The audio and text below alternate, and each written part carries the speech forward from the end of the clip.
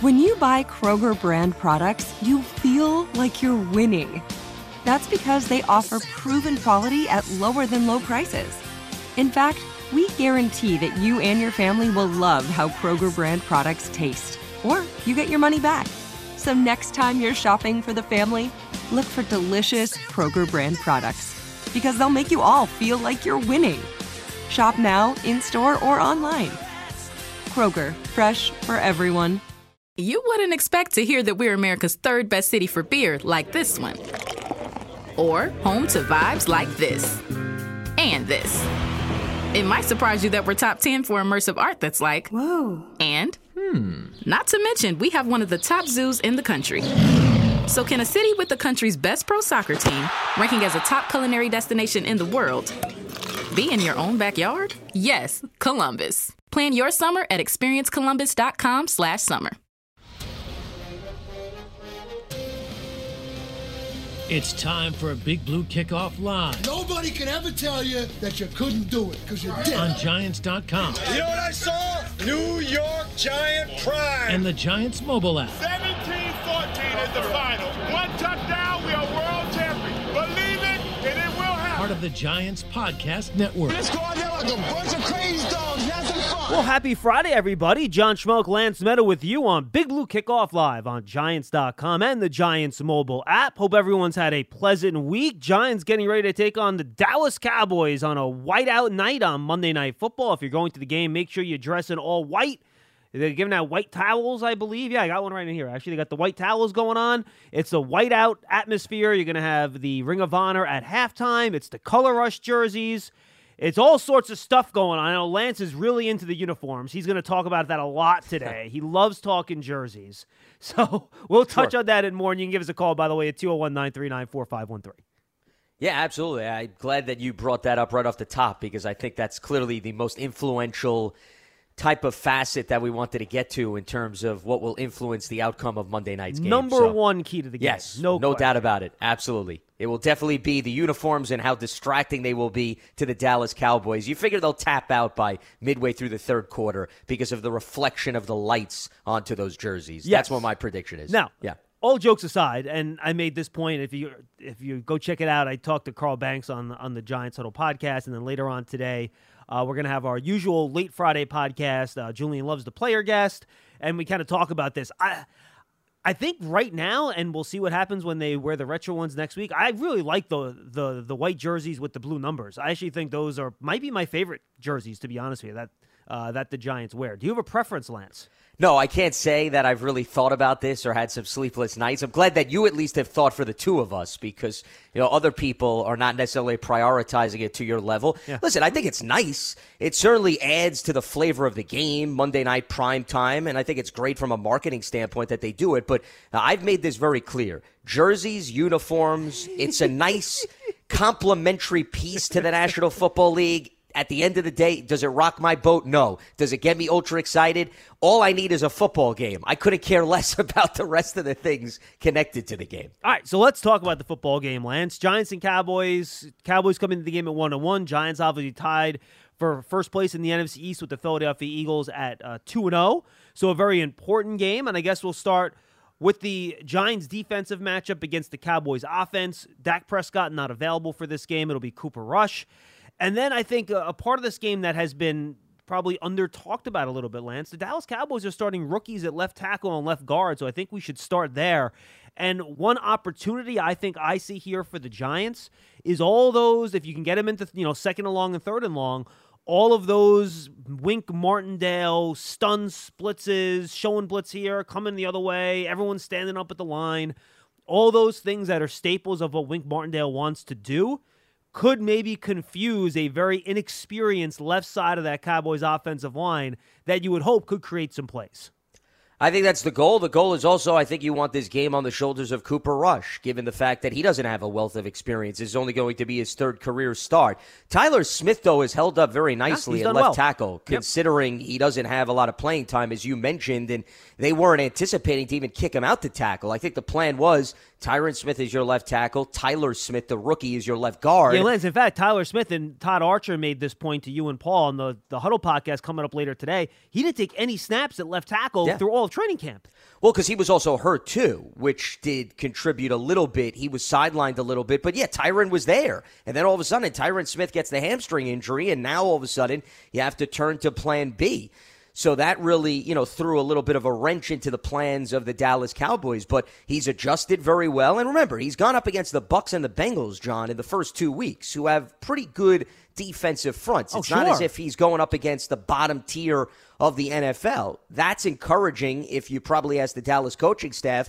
The wild card right now is left guard. Connor McGovern was supposed to be the guy. He got banged up in week 1. Matt Farniok takes over for him, 7th-round pick in 2021. Clearly another player, not a lot of experience, had his ups and downs. I wonder, though, and we did talk with Todd Archer about this, Jason Peters was brought in right before the season started, and when he was brought in, the talk was, well, he need a few weeks, get acclimated to the system. Depending on what they get out of him in practice this week, and I was listening to Mike McCarthy, he mentioned Peters and Michael Gallup are in the same boat. Can they get multiple practices in, and then that would indicate whether or not they have a realistic shot? Gallup, I think, is more on the right side of questionable. Peters, a little bit more of a question mark, but if Peters gets enough work in, whether he starts or not, as long as he's active, I wouldn't be surprised if we see a little bit of the veteran offensive lineman. And I think we would see him at guard. They wouldn't put him at tackle and then slide Smith in. Because Smith, to your point, has actually played better than I thought he would play the first 2 weeks, to be totally honest with you. I thought he was a pretty raw prospect coming out of Tulsa.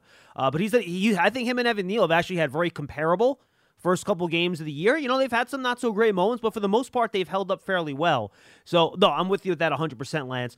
A couple other facets of the offense, and you just touched on one of them, the availability of both Michael Gallup, who's still returning from that torn ACL end of last year. I believe he didn't have surgery until February on that knee. And when he wasn't put on the PUP list or IR to start the year, the thought was he would be back before Game 4. This is Game 3. So Mike McCarthy basically said he was going to be able to play yesterday. We'll see how practice goes this week if that continues. And then Dalton Schultz is the other factor here.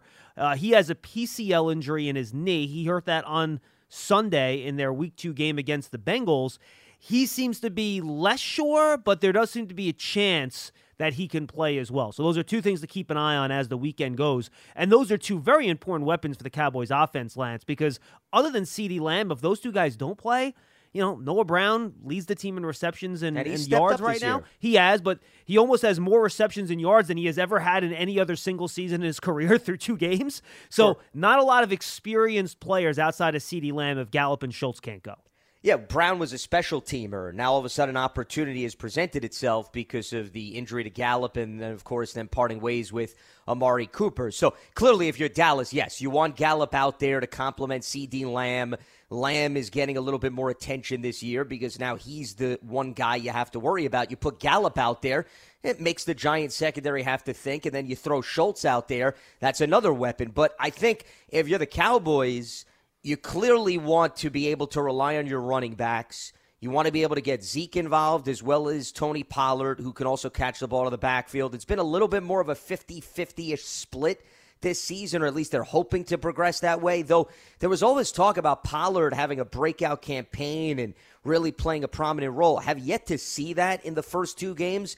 I don't know. Maybe this is the game that they branch him out a little bit more. What I'm fascinated with is if you're Wink Martindale, do you duplicate the game plan that you utilized to keep Christian McCaffrey in check, where you relied on McKinney shadowing him more on the defensive backs? Or is Dallas to Wink more like Tennessee, where you have Derrick Henry / Zeke, Dontrell Hilliard / Tony Pollard, and are you more concerned about having the bigger personnel on the field to handle Zeke, and therefore Dallas may then try to test the linebackers, if he chooses to go in that direction, in how they cover?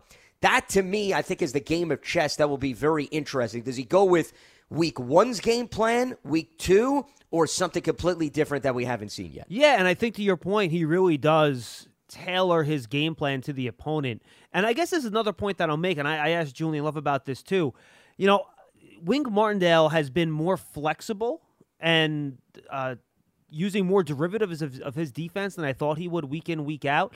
And maybe this was a false impression that I had, but from the outside looking in, not watching Ravens games every week, you got the feeling that, he runs all his man-to-man, cover 0, cover 1, and that's what you're going to see most of the time.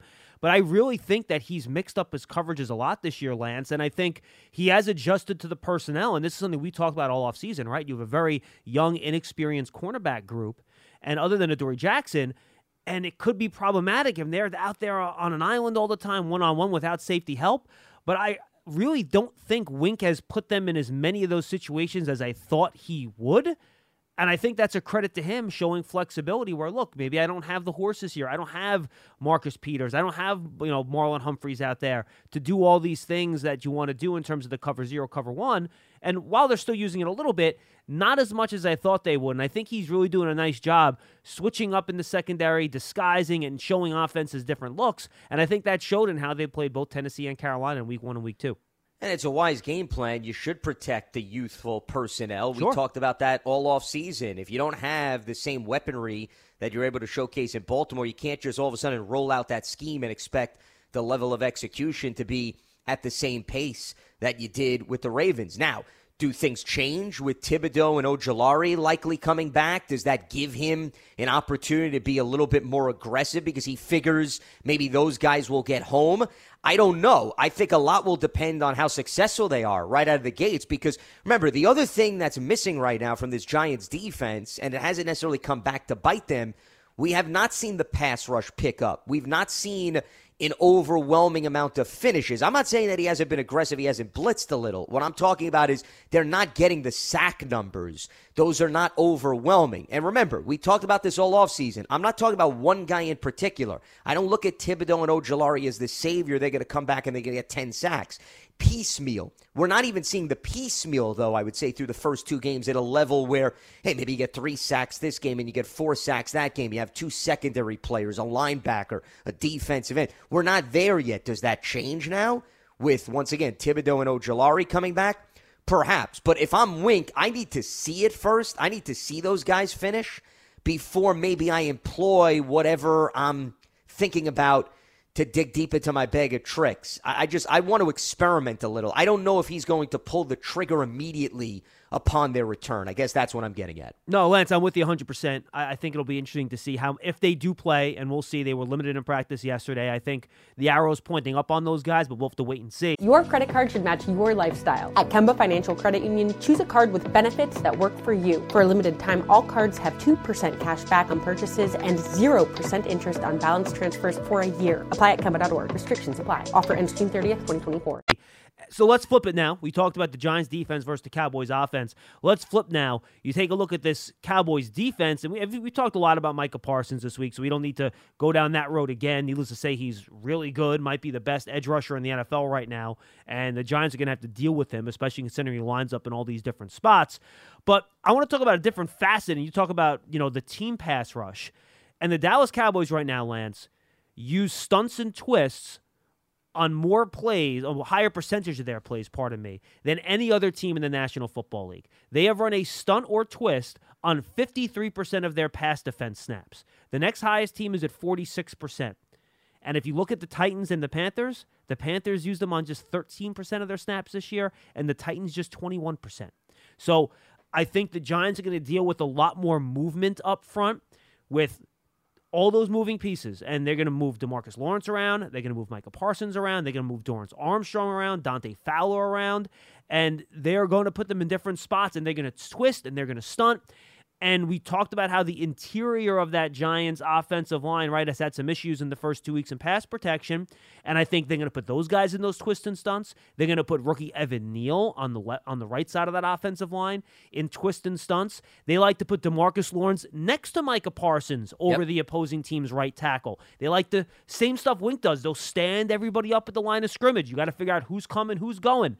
They'll fake those 2 linebackers like Mike Zimmer used to do. Fake those 2 inside linebackers, both blitzing the A-gap. Sometimes they come, sometimes they pull back. That messes with your protection scheme. So I think how the Giants deal with all those twists and stunts and movements along with the talent of that Cowboys defensive front is going to go a long way towards determining how well the Giants move the ball, and frankly, Lentz, how well they protect the football against the Dallas defense that led the league in takeaways last year, but have only, I think, gotten one takeaway this year, and that was the Donovan Wilson interception. Yeah, they're not nearly as opportunistic, but then again, it's only 2 games. And playing against 2 of the best quarterbacks in the league, too. Correct. However, with that being said, they've done a good job limiting the yardage for both of those quarterbacks. 6th in the league.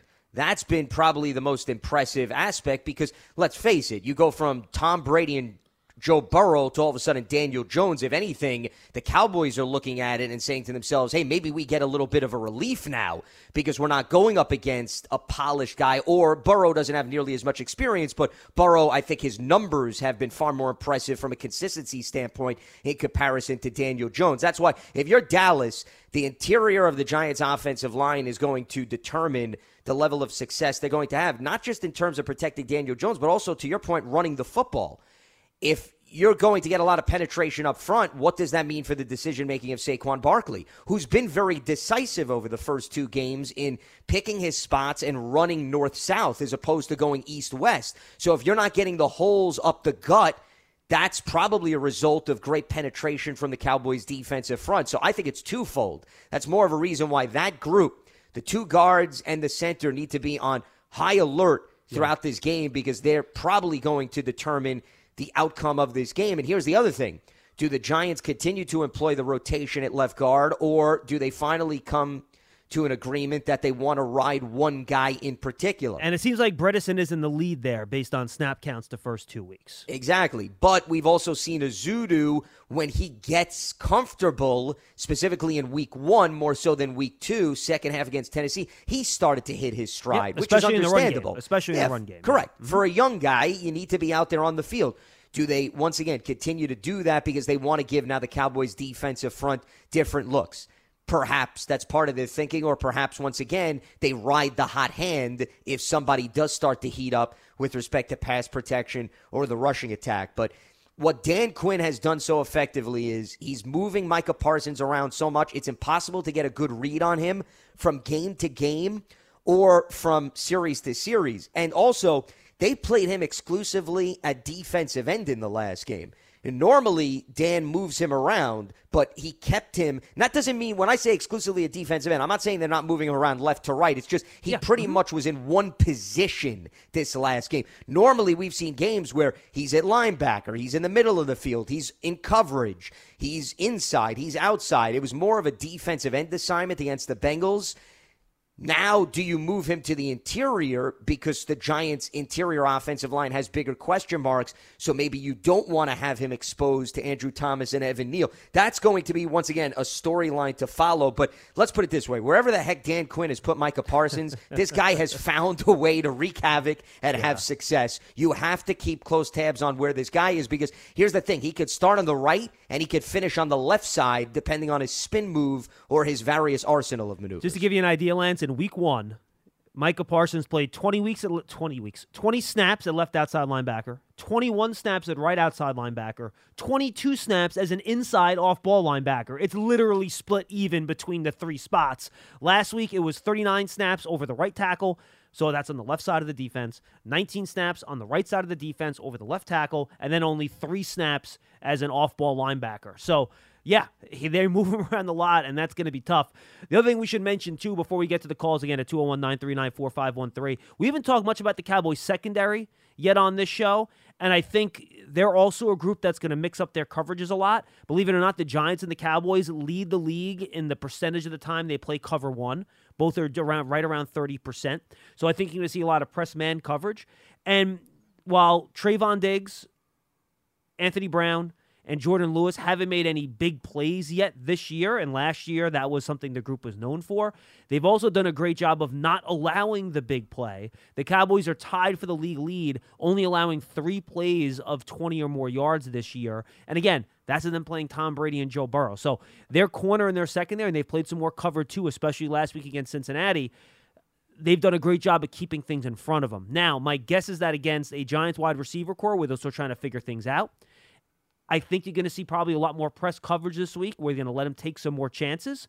But this Cowboys secondary is something to keep an eye on, especially those cornerbacks and Diggs, who knows how to make plays on the football. I was very impressed what they did against Cincinnati. You had Jamar Chase, you had T. Higgins, you got Tyler Boyd, you got Joe Mixon. That might be the best group of skill position players in the whole league. Yeah, it's close. 100%, because they have a weapon at every facet of their offense. So the fact that they kept that group in check and Burrow didn't get a touchdown until late when they tied the game, and then Cooper Rush responded with the game-winning field goal drive, I think that says a lot about what this defense is capable of doing. That's why this, to me, I'm not saying it's a picnic for the Cowboys, but compared to what they faced in the first 2 weeks, Dan Quinn, I'm with you, where maybe he allows his players to take a few more chances because he's not as overly concerned about one guy in particular beating him, with the exception of probably Saquon Barkley. I'm sure that's got Dan thinking about who he wants to assign him and how disciplined the guys up front need to be so you don't get Saquon matched up against a secondary player once he gets to the second or the third level of that Cowboys defense. But, I mean, let's face it, look at the numbers, John, with respect to the Giants receiving corps. Richie James is the leading guy. So it's not as if anyone has burst out onto the scene. I know Sterling Shepard had the 65-yard touchdown, and Galladay's been relatively quiet. Tony, because his snap counts have fluctuated, has also been relatively quiet, and Wan'Dale Robinson is hurt. So, yeah, that's more of a reason. If I'm Quinn, I can completely understand him saying, hey, put my guys out on an island. Let's see what they could do. And then we trust our linebackers and our defensive front to be able to handle Saquon Barkley. And then the onus is on the Giants. Get an explosive play. Get Saquon to heat up. And then now you're forcing Quinn to have to adjust his thinking throughout the course of that game. Yeah, and I could see them dropping, because Jaron Kearse isn't healthy for them. We should bring that up. He's like he's kind of like their star player. He's like the Cowboys version of Julian Love, where he's going to play close to the line of scrimmage, middle of the field, almost a quasi-linebacker in some situations. He's out. Donovan Wilson is their strong safety that's replacing him. He had a couple tackles in the backfield for loss last week against Cincinnati in that game. But and a veteran player who's been with the team. Oh, yeah, absolutely. Yeah. And he's big and he's physical, and he can be trusted in that role. Not a cover guy necessarily. I could see them dropping him into the box a lot to help out against Barkley. And frankly, Lance, and this will be the last thing I want to bring up before we go to the calls here. To me, the approach of both these teams offensively is going to be the same. I don't think either team wants to put their quarterback into second and third and longs against the type of pass rush scheme that they're going to be facing from Wink Martindale and Dan Quinn, respectively. So I think, and you know me, I'm all about the passing game in big plays. That's what my focus on every week. I think this is a big run game week. Whichever team is able to run the ball better on early downs to keep their quarterbacks out of those situations where the opposing defense can let loose the dogs of war and come after them. I could see there being as many defensive scores in this game and scores that come from the result of short fields from takeaways for both teams than long sustained offensive drives for touchdowns. I know Giant fans probably won't like to hear this, and they want to come, they want to see, an air attack and, balls flying everywhere on Monday night. And Carl Banks made this point on the Huddle podcast we did. Go check it out. This is going to be like Rodney Hampton grinding it away for the Giants versus Emmitt Smith grinding it away for the Cowboys in the early 90s, where this is not going to be the balls in the hands of these quarterbacks for 40 to 50 passes. I think both teams are going to try to grind this one out a little bit, and we'll see which team can stop the run better, which team can run the ball better on those early downs, and that could, I think, really impact who wins this game. I wouldn't be surprised if it's a repeat of the Panthers-Giants game, which was also an ugly, grinded-out game. Special teams could very well dictate some things with respect to turnovers. So was the Titans game, by the way. It really wasn't true. It was absolutely. There were turnovers in that game. I thought the second half, the Giants picked things up a little bit on offense because they had some explosive plays. True. So maybe that stood out. True. Much more so than we saw against Carolina. And Dallas put together two lengthy drives to score touchdowns early against Cincinnati. So, they've had some success, but not enough over multiple games to say, okay, this is the identity. The only other thing that I will throw out is I could see the screen game also being something that enables either one of these teams to move the football. And that's why, to me, if you're Dallas, if you're Kellen Moore, if you're waiting to unleash Tony Pollard, I can't think of a more appropriate game than to see if that could be an extension of the rushing attack. And remember, he hurt the Giants in previous games. Now, granted, I understand it's a new scheme, it's some new personnel. I'm not saying that gives the Cowboys a better chance, but if they are looking at that, Kellen Moore, because some similar personnel, he may tap into that. I wouldn't be surprised if Tony Pollard, there's a game where maybe he gets 6-7 catches and they try to get him a little bit out in open space. Though, Michael Gallup coming back, and I think he's going to be on a pitch count, at least according to what McCarthy indicated. Yep. That's more of a reason why I don't see Cooper Rush all of a sudden airing it out just because Michael Gallup is back on the field. And here's the other thing with respect to the Giants. Daniel Jones, 21 pass attempts week 1, 34 week 2. The Giants want to keep him in that range, John. They do not want him getting into the 40s. Certainly, Dallas doesn't want Cooper getting into that department, unless, of course, this game just goes the opposite end of the spectrum and it's nuts and it's a shootout, which, hey, nothing surprises me in this day and age of the NFL, though I would be pleasantly surprised if we get to that. So that's more of a reason why. Keep the quarterback pass attempts low, protect the ball, play field position, try to put together some extensive drives with your rushing attack and hope that you can win the game of field position because, to me, 21 points should be more than suitable to win this game. Yeah, unless you get a bunch of defensive or special team scores. That could pump the score up. 100% Yeah, but agree. meaning if it's relatively clean and it's just a battle of wits on offense, the first team that could get to 20, 21 points, I think that's going to be more than suitable to win the game. I'm with you, and we'll see what the loss, and we'll see if Leonard Williams can play. I would say probably more unlikely than likely at this point. I would probably say unlikely as well. So, and that's from our official Brian Dable injury translator, Lance Meadow, by the way. So, yes, I agree. We'll see how that affects the Giants' ability to stop the run, too. So that'll be something to keep an eye on. All right, folks, 201-939-4513. Giant fans, and make sure you come to MetLife Stadium for the home game on September 26th, Monday Night Football against the Dallas Cowboys. Special Ring of Honor ceremony at halftime. Bob Papa will be emceeing that. Limited individual and group tickets are available. Visit Giants.com/tickets to secure your seat today. Remember, if you're going, folks, it's a whiteout game, so wear your white jerseys, white T-shirts, white sweatshirts, and I guess it's after Labor Day. Should I tell them to wear white pants? Is there an exception to the rule? Because that would be a fashion faux pas, if I'm not mistaken. Correct? Who makes up these rules, by the way, too? Pearson I would does. love to know. Pearson does, actually, yes. Yeah. I was talking about the Labor Day rule, about you can't wear white pants after Pearson. Labor Day. Pearson he made up that rule? Yeah, absolutely. So he hasn't been on Earth for that long, but he still made up the rule. Okay. Yes. Gotcha. I'm glad we got to the bottom Pearson of it. is our fashion authority in the building. Yes. That's correct. That's true. No white after Labor Day. I've always said that. Labor Day. Okay. Always said that. So when Pearson is doing his vacationing up in Martha's Vineyard with his other friends from Boston in the offseason, no white after Labor Day. Absolutely. 201-939-4513. Let's go to Garrison in Mississippi. He's up next. Garrison, how are you? Good. About you, Lance and John? Hey, what's going on, man? What do you got? I'm not sure if y'all talked about it. I know you talked about Evan Neal and everything, but how do y'all think Daniel Bellinger has done in his first 2 weeks as a pro? I know he's got that one touchdown, but I know he's going to be mostly a blocking tight end. How do you think he's been doing? Look, I think he's been okay. I think we've seen him make some blocks in the run game, and he's been splitting snaps too. It looks like Tanner Hudson is kind of more the guy that they're going to use in those receiving situations. But I think Bellinger's had his moments as a run blocker. But look, I would expect this to be a slow start for him. He's coming from a run-oriented program at San Diego State. I don't think the intention was to slide him in right away and make him the starter. That's why they signed Ricky Seals-Jones in the offseason, right? So I think he's been kind of forced into starting duty here. So look, if he's a guy, and again, maybe I'm setting the expectations too low, Lance, you can tell me if I am. If he's a guy, you leave a game and you're like, boy, I didn't really notice Daniel Bellinger. That probably means he's doing okay. Because if you don't notice a guy, that means he's doing his job as a blocker. And I don't think we've really noticed Bellinger in a bad way the first 2 weeks, and I think that's a good thing. Yeah, I think that's a very fitting way to describe it. When the question was posed, I would say there's really nothing much to digest at this point when it comes to Bellinger, other than that touchdown that he made, and he made a nice dive into the end zone.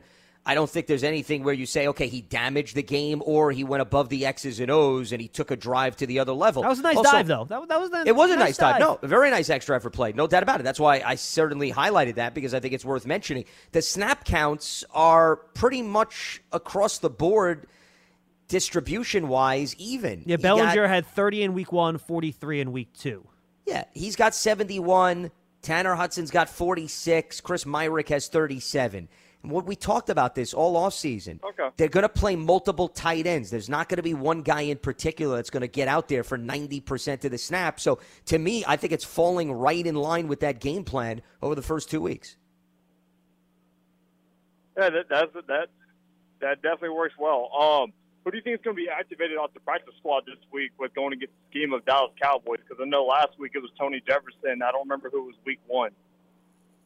Yeah, they had Quincy Roche in week 1 was one of the guys. And also Max Garcia, too, right? In week 1, if I'm not mistaken, was one of their activations. So. Yeah, and then remember, Fabian Moro was the other guy last week who they brought up because they needed the extra corner. And Aaron Robinson, I would say probably unlikely is how I would determine it. Who knows what happens? I mean, he's still working his way back from an appendectomy. They may need the extra corner then. So Morrow is a strong candidate to perhaps return under the circumstances. And I wouldn't rule that out. And then Jefferson, I think, will be the third one. Too, could be another one, especially if Thibodeau and Ojulari are back. Right. Then the need for an additional pass rusher is not there anymore. You need more help in the secondary.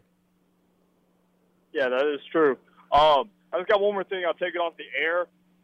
So this could be the first game for me that I can actually watch since I'm out of market. I've listened to the other 2 games live, but me and my friend, he's a Cowboys fan, and we're about to butt heads on Monday. But I know to watch for Michael Parsons going against Evan Neal and Andrew Thomas, but what other things should I watch out for in the game? Because this will be my first game with the new system and everything. And I appreciate what y'all do. Y'all have a good day. No, thank you, Garrison. Appreciate the call. And by the way, I would watch whether it's Parsons over Evan Neal or DeMarcus Lawrence. And DeMarcus Lawrence is off to a slow start. No sacks and also no pressures even, according to Pro Football Focus, which is really odd for him. But either him or Evan Neal or him or Micah Parsons will be lined up over Evan Neal for most of the game, so keep an eye on that. And keep an eye on, I would say, Lance, Trayvon Diggs, who he lines up against. He's going to try to jump some routes in this game against this Giants passing attack, so keep an eye on where he lines up. And I think, Lance, to your point offensively for Dallas, I think Tony Pollard and CeeDee Lamb. I mean, and we'll see about Michael Gallup, how much he plays, but those are the guys that are capable of making big plays for Dallas. Like Noah Brown's a possession receiver. He's not going to get behind the defense. He doesn't have that type of speed, but Gallup, Lamb, and Pollard can. And, we talked about this is going to be a grinded out game. If one of these teams can figure out a way to make a big play, that could be the difference. And those are the guys that I think for Dallas are capable of making big plays. Yeah, all it takes is one big explosive play, and then that changes field position, which goes back to what we were talking about earlier. The other guys to watch out for, especially with the Saquon Barkley matchup, is we didn't talk about Dallas has some really strong linebackers. Leighton Vander Esch went healthy, one of the top guys in the league. Anthony Barr they brought in this year, formerly of the Vikings. And, those 2 guys are really the complements to Micah Parsons because Parsons is the one that gets all the limelight. But Vander Esch and Barr, how well do they tackle if they're going to feed Saquon Barkley? Yeah, good That's point. going to determine an awful lot about downs and distances for the Giants. See, here's the thing. Both of these defenses have been solid through the first 2 weeks of the season. You look statistically, the numbers are about even. When you talk about the pass, you talk about the rush. The sack numbers, obviously there's some disparity there because Dallas has been effective. And, even third down efficiency has not been good on offense for either one of these teams. Now, the Giants are number 1 in the league in third down defense, but Dallas is not too shabby. They're 13th. So, once again, explosive plays, turnovers, that's the difference makers when you have teams that don't give up a lot of explosive plays and also have been pretty well disciplined. Who's the first team to break? That could very well, once again, determine who's going to at least have the edge for half of this game or for the majority of the contest. And again, I think which team runs the ball most consistently and keeps their quarterbacks out of those disadvantageous situations where the Cowboys can run all their stunts, the Giants can run all their blitzes, and that's when I think, that's when you try to force takeaways and turnovers from opposing quarterbacks. So I'm with you. I think those are the things, some of the things, Garrison, you can kind of keep an eye on as you watch this game on Monday night. All right, let's go back to the phones at 201-939-4513. Abdul is in Minneapolis. Abdul, what's going on? Hey, guys. I have a couple of questions or statements. So the first one, about this Golladay situation, is it do you guys think it's like he doesn't fit the scheme, or is it, something else about, personality clashes? Because if it's a scheme thing, I'm a little disappointed in and the coaching staff that they're forcing him like a square peg into a round hole. Why not design plays that play to its strengths? It seems like an obvious thing, but a lot of coaches don't do that. Do you think that Daboll and Kafka are guilty of forcing a square peg into a round hole? No. Or is it something else going on? It's more about effort and whatever. Yeah, Abdul, I'm going to be clear. We don't know exactly what it is. Everyone that we've talked to and things people have said publicly, this is not like a dogged in a practice effort thing. They've been very happy with the way Golladay has been practicing, and that's what they've told him as well. So I do not think it is that. If it is that, this is one hell of a disinformation like smokescreen they're putting up, but I really don't think it's that. Sure. And I what I personally think it is, this is my personal opinion, just from watching everything. I've seen every practice, all the preseason games. I think this coaching staff is searching for production of wide receiver. I think they're looking for guys that can make plays. And, you know, we did not see, aside from a couple practices or 2 or 3 practices in a row in the middle of August, you know, Golladay wasn't making a ton of plays in practice. He didn't make a ton of plays in the preseason games. And he didn't make a ton of plays despite playing a lot of snaps in regular season game number 1. So I think they're moving guys around, trying to find something that works and is going to give them production. And I think it is going to be matchup-based partially. But to me, and I made this point with Paul earlier in the week, Lance, I'd like to get your take on it. In terms of how they play, like Golladay and Sills are similar. You know, they're both bigger bodied, not super duper fast, longer wide receivers. So if, you know, they think Sills can fit in what they're doing, there's no reason Golladay can't also fit in what they're doing, in my opinion. So I think, Abdul, they're just cycling guys in and out and trying to find a guy that's going to make enough plays and give you the production. And that guy's going to earn his way to stay on the field. And that's why I think Richie James has stayed on the field. He's the one making the catches. So I honestly think this is, we're going to play the guy that gives us the most production. We're going to give everyone a chance to give us that production. If someone does, he's going to earn his way into the lineup and stay there. So, again, I don't know if that's true. No one's told me that. But that is my, what I would call, educated opinion as to what's going on here. Lance, what do you think? Well, and they've utilized him a little bit in the red zone. So, I mean, to your point, Abdul, they may have certain packages where they feel they could play to Galladay's strengths, but when it comes to the middle of the field and they're looking to get guys more out in open space, I mean, that's not Galladay's strong point.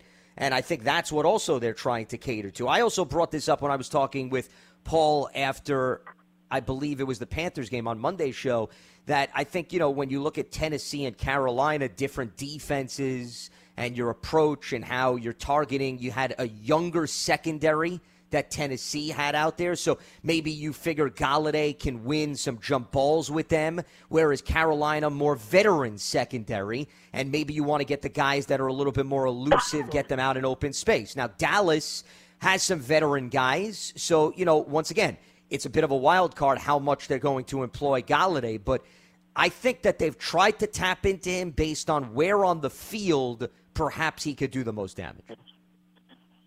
Great, okay. Yeah, because I watched, recently I watched some highlights of him in Detroit. He's never open. Well, because he's a jump ball guy. He uses his height. Exactly. And they don't do that right now. They're not doing that right now. You know, they're hoping for separation, or Daniel Jones is hoping for some separation, but that's not Golladay. He's never open, but you still need to throw him the ball. But that's besides the point. My second point, and I can take it off the air, is what's up with the injured, the IR? Are players do they have to become active after the 4th game, or are they eligible to come up after? They're eligible to come. They come up after the 6th game. They're eligible to come back after the 4th game. So the clock doesn't start ticking after the 4th game. Okay, I got it. No, the clock starts ticking when you notate that player is one of the guys that is set to return. You can only bring back 8 players over the course of a season from injured reserve. So you have to then delegate this player is coming back. When you do that, the clock starts. You have then, I think it's 2 weeks for them to build up, and then you either activate them or they stay on IR permanently for the remainder of the season. Correct, yeah. So, Abdul, the clock starts once they practice for the first time. That's when the clock starts. Right. Mm-hmm. All right, so after the Chicago game, we might hear something, and then people will be eligible after the Chicago game. And then, okay, I got you. All right, cool. All right, guys, thank you. Take care. Thanks, Abdul. Appreciate the call. And there's no indication that anyone is imminent to return necessarily after the Chicago game.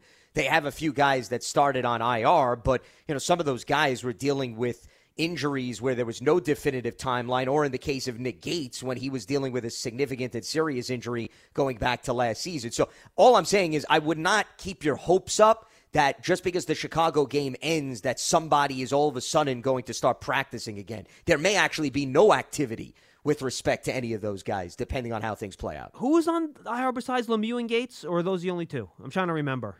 No, there's Rodarius Williams. Oh, Rodarius Williams. Thank you. He's still working his way back from the torn ACL. Right. That was the guy last I forgot season. About. Thank you. I knew there was somebody else, but I couldn't remember the damn name off the top of my head. Yeah, those are the three. All right. Now, Williams may be somebody because he's a little bit removed, but with Lemieux and Gates, I think right now it's a gray area, John, with respect to if they're actually going to get back on the field sooner rather than later.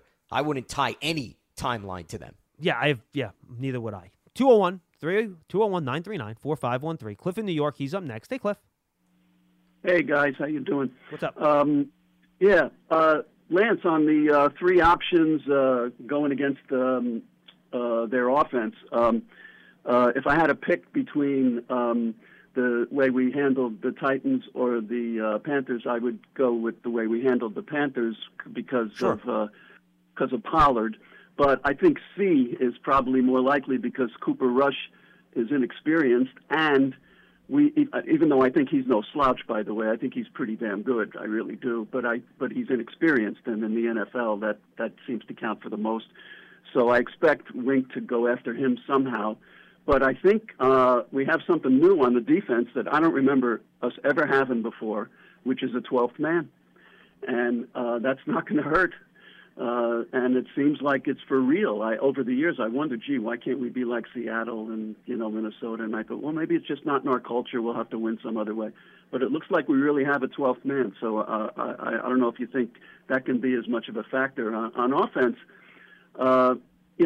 With Golladay and Toney, aren't they basically mostly downfield guys? And until you have your pass pro really going the way you want it, do you really have those options? So we're going to see Sterling and the new guy, the kick returner, continue to. Richie James. Richie James. I'm looking for them. And when I was listening to Jonathan Casillas yesterday, though, when he was saying when a player has a gripe, he goes to the coach, and when he wants out, he goes to the media. And I thought, uh-oh. So I hope that's not the case because it would be extremely difficult to move him.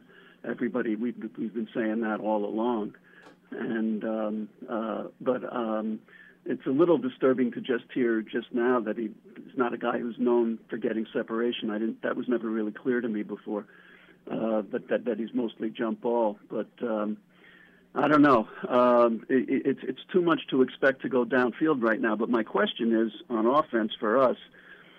Even when we were struggling with much less competent personnel on the offensive line, we did get better over a period of time. And during those discussions, it was like after 5 or 6 weeks, you can really expect to look for something. So I'm hoping, what do you think, in week 3, because of what we went up against in the first 2 weeks, really good fronts, that maybe these guys have come along enough that we might actually be able to take a shot downfield? Well, first of all, I wouldn't necessarily consider Kadarius Toney an only downfield guy. He'll do a lot of stuff in and around the line of scrimmage. Golladay, he's more of a guy that you're going to try to, get him the ball down the field a little bit. But look, the Cowboys right now have one of the highest pressure rates in the whole league. So I'm not sure this is the week where that happens, to be quite honest with you. Dallas is a bit of a different animal because of Micah Parsons, who I don't think there's anyone on Carolina or Tennessee that's like him that they've gone up against. The only guy that I would say that really disrupted the game was Jeffrey Simmons. But I agree with that. The way Dallas operates with DeMarcus Lawrence and Micah Parsons and even some of their underrated defensive tackles, you're going to have to deal with guys on the interior as much as you're going to have to deal with on the outside. But Simmons is the only one that comes to mind that I think single-handedly did enough where you had to worry, okay, hey, this guy's capable of wrecking a game. Parsons, completely very different compared to what Carolina had to offer. So to your point, yes, they have another game under their belt, but it's one thing if I tell you, all right, you're going to work against a solid Carolina group. Now you're going to work against a group that also has one guy that they move around, and everyone's going to have to be aware of where he's at, as opposed to just one guy having that assignment. So, once again, cut from a bit of a different cloth, Cliff, than some of the other teams. I'm not so sure that there's something comparable that helps you out in this department. As far as the 12th man is concerned, it's interesting you brought that up with respect to this game. Now, I don't know how things are going to play out, but when the Giants have played the Cowboys at home in years past, there's been a very high Cowboys contingent that has shown up. So I'm going to be very interested to see how many Cowboys fans are present. I've listened to games, John, you've been with me. Sometimes it's hard to tell whether it's a Cowboys home game or a Giants home game because there's a lot of Cowboys fans. To me, that's going to be something to monitor. What's the makeup of the crowd Monday night? Cowboys fans travel just as well as Giants fans do. Yeah, as long as they wear their white jerseys, we should be good. Yeah, well, that's a good point, Pearson. Thank yeah, you. they'll fall right in there, Pearson. Yes, exactly. Hopefully they got that memo. Yeah, and yes. I would say, too, it's just important that you take a lead early, right? I think the worst thing that can happen that'll eliminate that 12th-man deal is that if you let the other team get ahead early and then the natives get restless. I mean, look, we saw it at halftime of the Panthers game, right?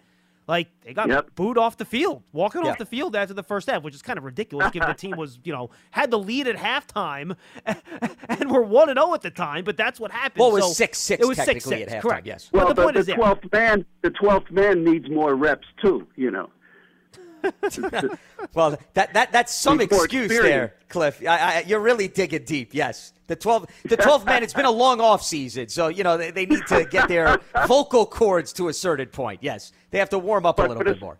Yeah. But as far as Micah goes, last year, whatever chance we had when they visited was on that pass from Glennon to Galladay towards the pylon on the right side, and Micah came from left field and broke it up. And that seemed to be the turning point. We were actually competitive up to that point. So I haven't forgotten his drop-back skills. Sure. Yeah, I think that's well documented. I don't think anyone on the Giants coaching staff is going to disagree, and I'm sure a lot of them went back and watched that film because that's the only film you have to go by, considering he was a rookie last year. Yeah, no, absolutely. So, look, I think it's going to be one of these, these Giant Cowboys games, Lance, you know how it goes. Something weird happens. It's close. Toes on the end line, reviews in the end zone. Weird stuff always happens in these Giants-Cowboys games. So I imagine it's going to be another one of these nip and tuck affairs. Hey, by the way, Pearson, Johnny K. Cobb, this is call 3 for him this week, so tell him can't do it. Let's go to Rick in Tampa. This is call number 2 for Rick, though. Rick, what's going on? Yeah, this is 2, but I had 2 days off this week, so usually it's 1. No, that's all good, Rick. What's going on? We allow 2. 2's okay. Hey, listen, real quick, though, for John, tonight with I always got to throw the Yankees point in. It's on Apple, and I don't think Aaron Judge's going to hit another home run anyway in Yankee Stadium this weekend. He's going to do it in Canada, which is going to be sucky because the dude who catches the ball is going to be a Canadian fan, and all this talk about what are you going to do with the ball, you're going to sell it, is going to be not even in our country, which would really suck. So I really think that's going to be the scenario for that. And unfortunate. I would hope, Rick, that whomever catches the ball is reasonable and makes a nice little settlement with Judge and the Yankees. I'm sure they'll take care of the fan, and all that goes away. And hopefully, if it does happen to happen in Canada, and we'll see, the Red Sox pitching is not exactly fantastic. I could see it happening this weekend. Usually, Canadian fans are quite cordial, so hopefully they will live up to their reputation, and there won't be a big controversy there. But we'll could see. be Yankees fans that travel That also too. to Canada Yes. and grab the ball. That Just is because it's also in correct. Canada doesn't mean all Canadians are going to be present Fair for the point. game. I mean, No, that's true. some generalization there. Yeah, I used to go when I was in Buffalo. I used to travel up to Toronto for a lot of the Yankee games, and busloads of Yankee fans go there. Your credit card should match your lifestyle. At Kemba Financial Credit Union, choose a card with benefits that work for you. For a limited time, all cards have 2% cash back on purchases and 0% interest on balance transfers for a year. Apply at Kemba.org. Restrictions apply. Offer ends June 30th, 2024. But we're back to the Giants. The couple quick things. Thibodeau maybe playing, not playing. Would he play, you think, if we were 1-1? I mean, do you think there's anything to go with that, or they're just really taking their time because we're 2-0? And it's very eerie. It's similar to Odell when, we expected Odell to play his first season. And it was like 6 games before he actually made his appearance. Yeah, well, he had the hamstring issue. Yeah. I believe he showed up in Week 6 against Atlanta that year. It was the if I'm Falcons not mistaken. game. Yes. Yeah. It was either Week 5 or 6. I think it was a little bit earlier, John. Yeah, in terms of that. But then was it Week 4? It could have been. May have been Week 4. Yeah.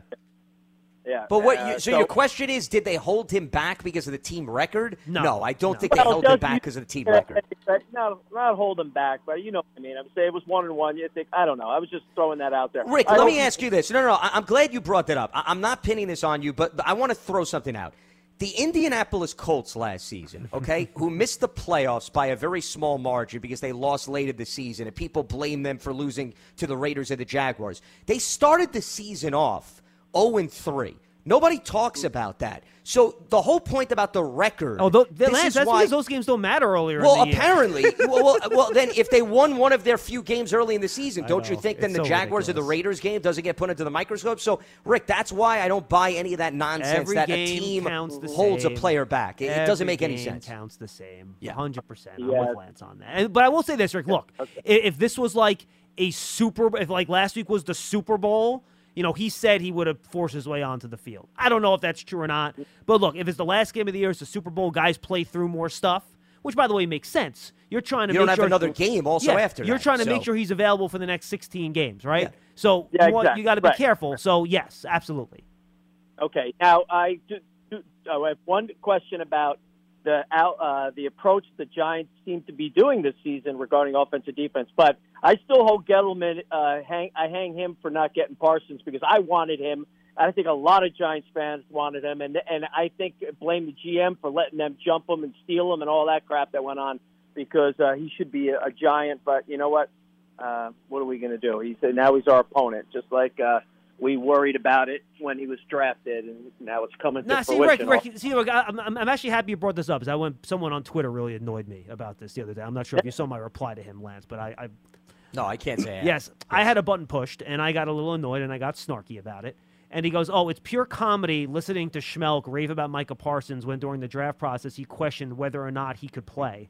And we did not question whether or not he could play. The question we had is, what do you do with Micah Parsons on third downs? Because at Penn State, he was an off-ball linebacker. He was never asked to cover, and he was an off-ball blitzer, right? And, yeah, that's fine, but how valuable is that player if that's what his role is? And we talked about how in high school he was an edge player, right? But he did not play the edge at Penn State. Well, what has made Micah Parsons into an elite NFL player?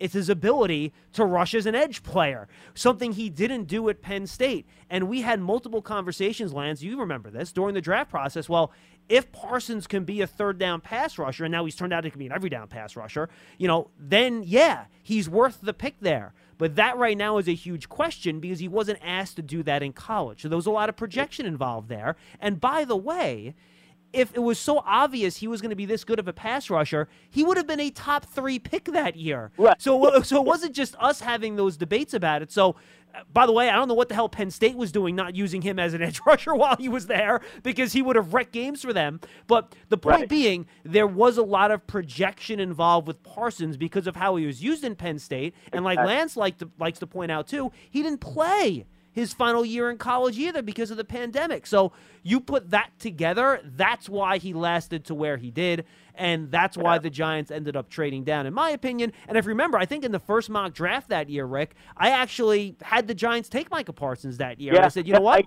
I remember talking about it. I wanted him. I saw it. Well, I wasn't visionary to see him could be paired to Lawrence Taylor in his third week. No, of course. Rick, you have no idea if the Giants would have taken him if they held on to the pick. They could have taken Devontae Smith, too. So, let's not forget about that. Well, not him, because he wasn't on the board because the Eagles traded up. Okay. Yeah, that's true. That's right. Yeah. That's true. No, but Lance, the other guy that was there that we talked about a lot was Rashawn Slater.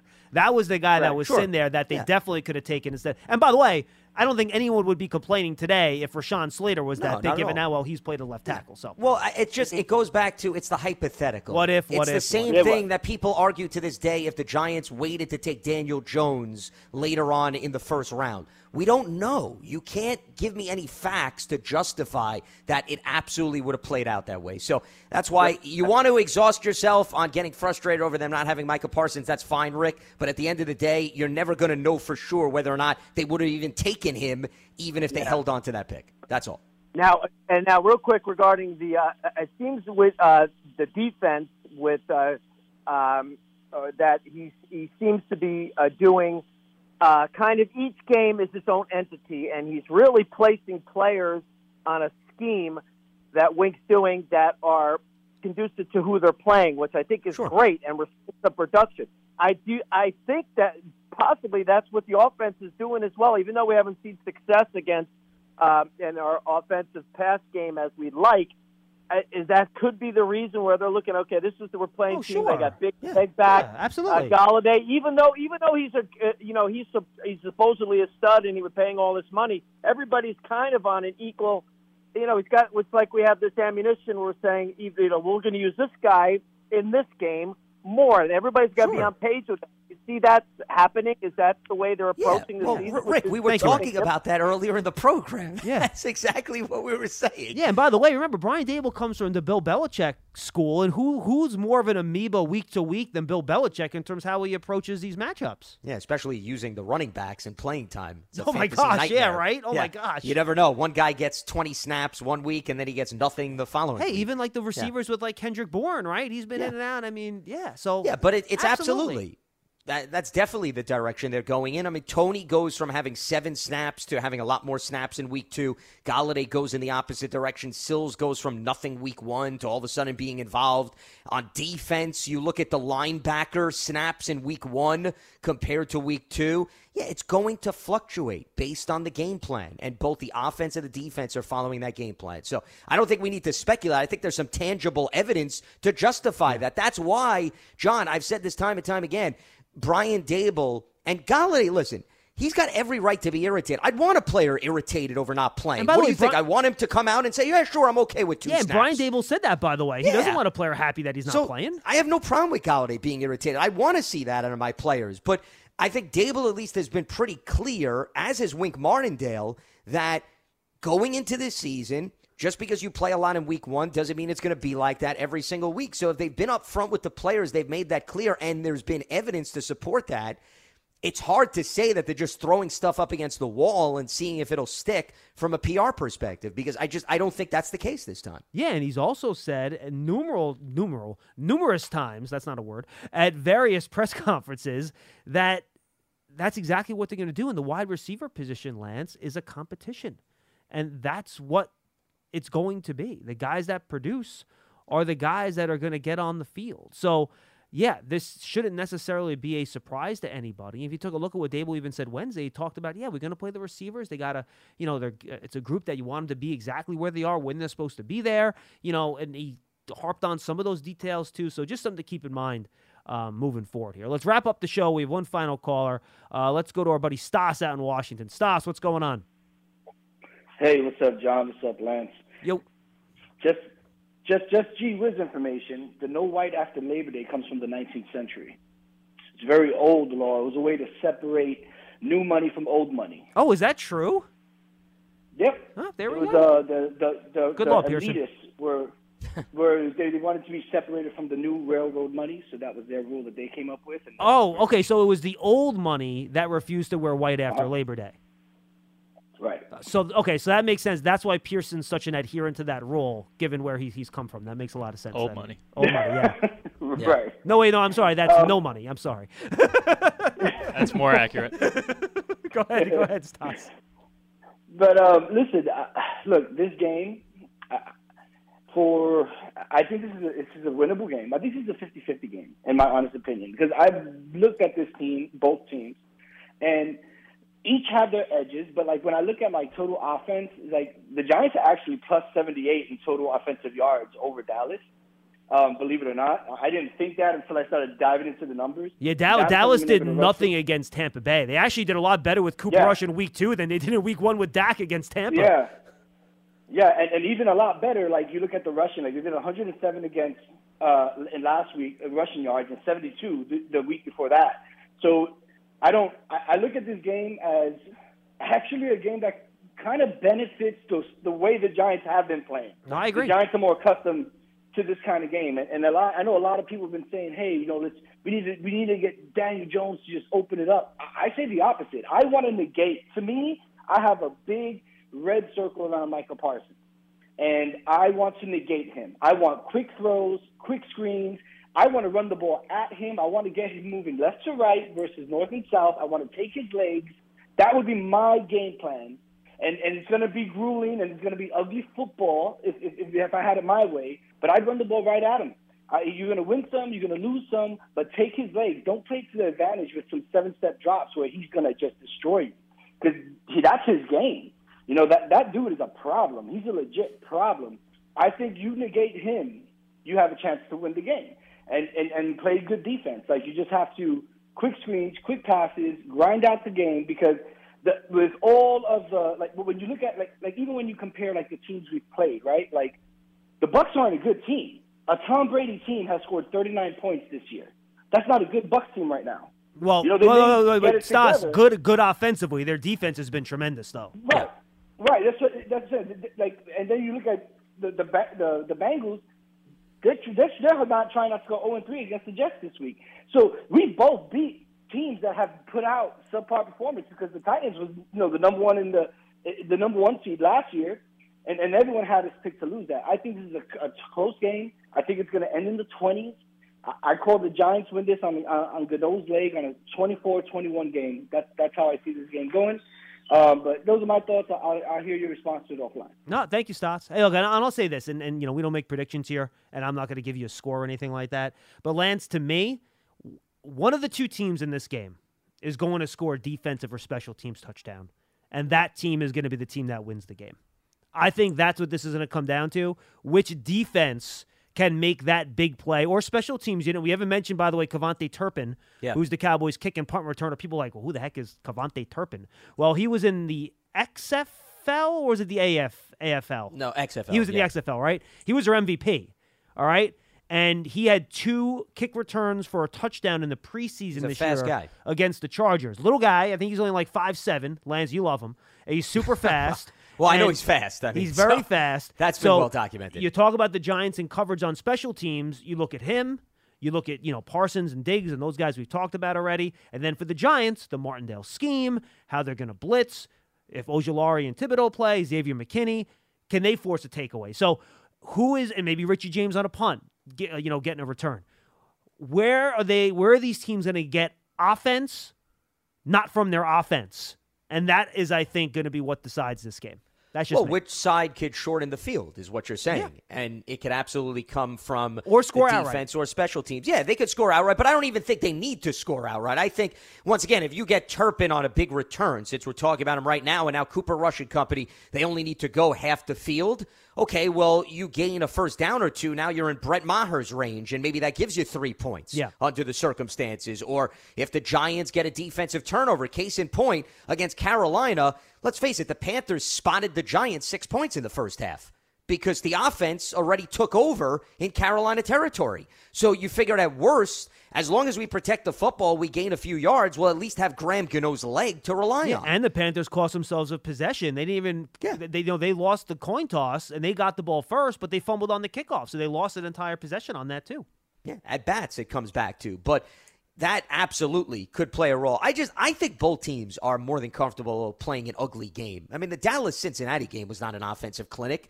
They had to grind that out in the second half. They scored early, and then all of a sudden it was both offenses that really disappeared. And I think the Dallas team right now, their identity is their defense. Their identity is not their offense. It's not the number one offense in the NFL like we saw last season. They understand they're limited because obviously they don't have Dak Prescott. They don't have a fully healthy offensive line, no Amari Cooper. They were winning games with their defense or remaining competitive last year, thanks to Dan Quinn's unit. So I really don't think that's out of character for them. Listen, every team would love to be able to open up their offense. I think if you ask both the Giants and the Cowboys, they're in the same position. But I think both of these teams are of the mindset, if we have to win in the high teens or low 20s, we have the personnel that could take care of that. And that's more of a reason why I could see this, once again, being very similar to the Carolina game and it being a game that comes down to who protects the ball, who wins field position, and maybe who has the ball last to perhaps get in position for a field goal. Yeah, and I do feel better about the Giants with Saquon Barkley to make that one big play offensively. I don't think there's anyone on Dallas that is as explosive as Barkley is, so I do think that's a little bit of an advantage to the Giants. Yeah, I mean, clearly Dallas has not had explosive plays in the rushing attack at this point. I mean, I think Zeke's got the track record to do it, and Tony Pollard does. We haven't seen it in comparison to Saquon this season. Technically, that was a reception Tony Pollard had for 40 yards. It was really a run play. It was a toss play pitch. outside. Yeah, it was a toss outside. Yeah, that was correct. basically an explosive run. It just didn't technically count as one. Correct. Well, I mean, listen, it goes down in the mathematical archives as, a certain label, but if you watched it from an optic standpoint, correct. It could still be justified as a run based on how the play ended up. I mean, it's all the semantics of the scoring when it comes to the National Football League. That's really what it comes down to. Lance, good stuff. Yeah, absolutely. All right, and check us out on Monday Night Football. We'll have coverage on WFAN 660. So don't worry about Aaron Judge. He'll be at 61 by then. You can just tune into us on 660 a.m. and, of course, streaming as well on WFAN. Pregame starts at 6:45. Yeah, that's right, Pearson. He's doing it against the Red Sox. Deal with it. It's a successful Red Sox season if they don't allow the record against them. I don't think they want to give him anything to swing at anyway if you're Boston. And Pearson's Celtics season is already off to a great start. It's a disaster. Not a great start there for the Boston Celtics. Well, remember, the players at the end of the day have a heavy influence, so they didn't lose anybody from the roster at least. Very true. Absolutely. So, again, check us out on WFAN at 6:45 on Monday night. You can check that out. And, of course, go to the Giants Huddle podcast. I mentioned them with Carl Banks. It's up later today, our Friday one. We'll have Julian Love, Lance and Paul, Todd Archer from ESPN. And then we're going to have Brian Dable with Bob Papa. And then I'm working on maybe a bonus one from over the weekend. It's a long weekend with game not until Monday, trying to get somebody from ESPN on to preview the game on ESPN's Monday Night Football. All right, everybody, thanks for being with us. For Lance Meadow, I'm John Schmelk. Have a great weekend. And we will have a show on Monday, by the way, at 12:30, leading up to that game, Giants and Cowboys. So we'll see you then. You wouldn't expect to hear that we're America's third best city for beer like this one. Or home to vibes like this. And this. It might surprise you that we're top 10 for immersive art that's like, whoa. And, not to mention, we have one of the top zoos in the country. So can a city with the country's best pro soccer team, ranking as a top culinary destination in the world, be in your own backyard? Yes, Columbus. Plan your summer at experiencecolumbus.com/summer. Your credit card should match your lifestyle. At Kemba Financial Credit Union, choose a card with benefits that work for you. For a limited time, all cards have 2% cash back on purchases and 0% interest on balance transfers for a year. Apply at Kemba.org. Restrictions apply. Offer ends June 30th, 2024.